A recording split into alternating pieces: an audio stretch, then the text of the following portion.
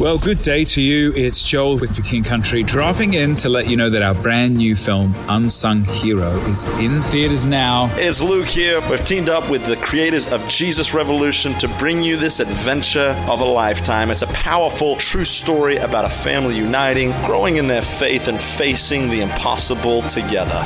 In theaters now, unsunghero.movie for more information. Rated PG. Parental guidance suggested.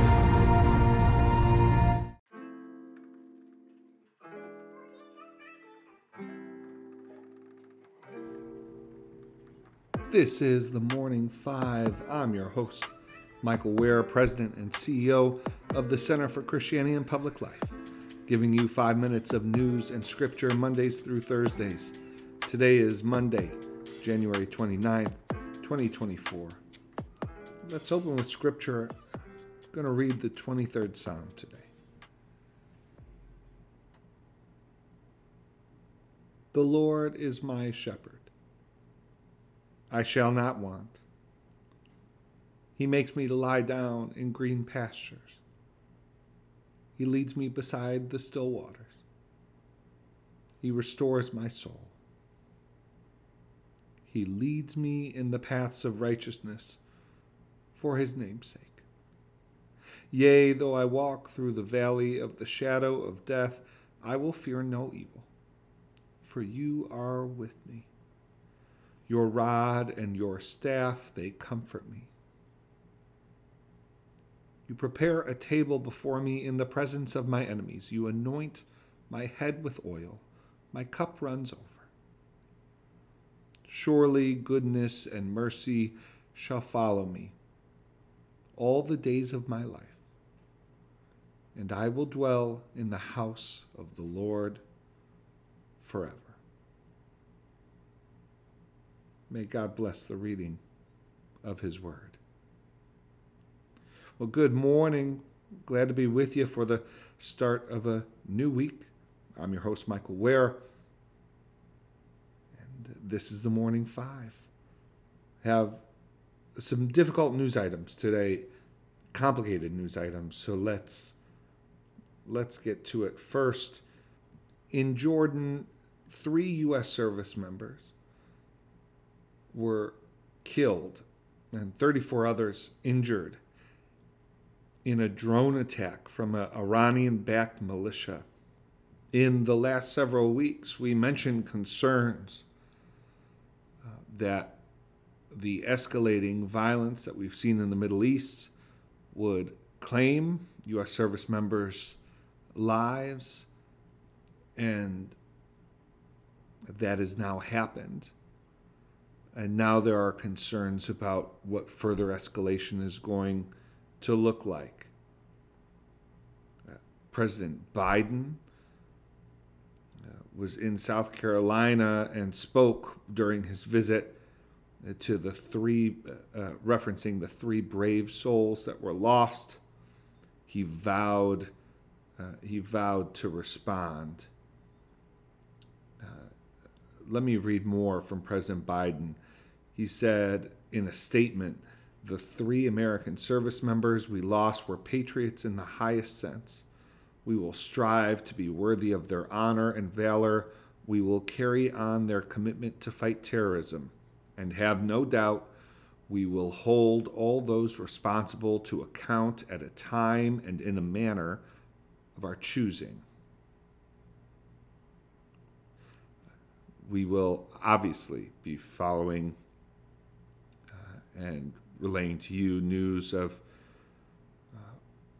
how the U.S. responds and what the fallout consequences of this latest violence in the Middle East looks like.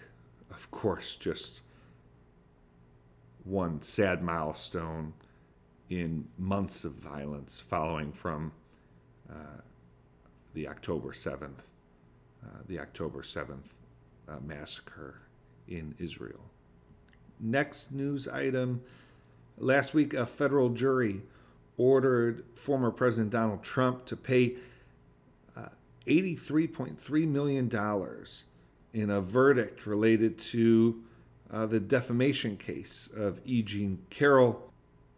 Trump had already been found liable for sexual abuse of Carol that took place in the mid-1990s, and that ruling made Trump's denials liable for defamation. And so this federal jury, which was not deciding Trump's guilt or liability that had already been determined, this federal jury determined the size of the payout, and it's a significant one even for someone of Trump's means. Finally, we've been following these negotiations around the border for maybe, say, a month and a half, 2 months ago. It looked like a real live option that a significant border security compromise would take place. There was some reporting that the Biden White House would even welcome being presented with border security measures. Seemed to become less likely over the last few weeks, but then picked up last week, and there's language that's being circulated now on a border security bill that would also release additional funding for Ukraine and some other priorities. One complicating factor is that former President Trump, the presumptive Republican nominee by many at this point, has made it known that he's against a compromise, principally because he doesn't want, he thinks it will help President Biden politically. And so much of the debate over the last several days has been, if we do have a crisis on the border, isn't there a policy obligation to address it no matter what the political fallout might be? Senator James Lankford, the Republican from Oklahoma, has come under significant criticism. He's been one of the principal negotiators of the border security bill. His own state party, the Oklahoma GOP committee, passed a resolution condemning Lankford for his work on the bill and called on the senator to, quote, cease and desist, jeopardizing the security and liberty of the people of Oklahoma and of these United States. The resolution accused Lankford of, quote, playing fast and loose with Democrats on our border policy and of authorizing several thousand people to invade our borders before any action can be taken. Lankford objected to those characterizations, saying that the bill focuses on, quote, getting us to 0 illegal crossings a day. And he asserted that just because we're now in a presidential election year, we, quote, all have an oath to the Constitution, and we have a commitment to say we're going to do whatever we can to be able to secure the border. All right, that's the news for today. Let's bring this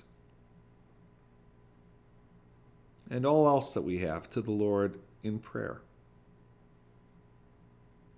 Dear Father, always near us, may your name be treasured and loved. May your rule be completed in us. May your will be done here on earth in just the way it is done in heaven. Give us today the things we need today, and forgive us our sins and impositions on you as we are forgiving all who in any way offend us. Please don't put us through trials, but deliver us from everything bad, because you are the one in charge, and you have all the power, and the glory too is all yours forever, which is just the way we want it. Thank you for joining me today, friends. As always, the Morning Five is brought to you in partnership with the That Sounds Fun Network, supported by the Center for Christianity and Public Life. Hope you have a great start to your week.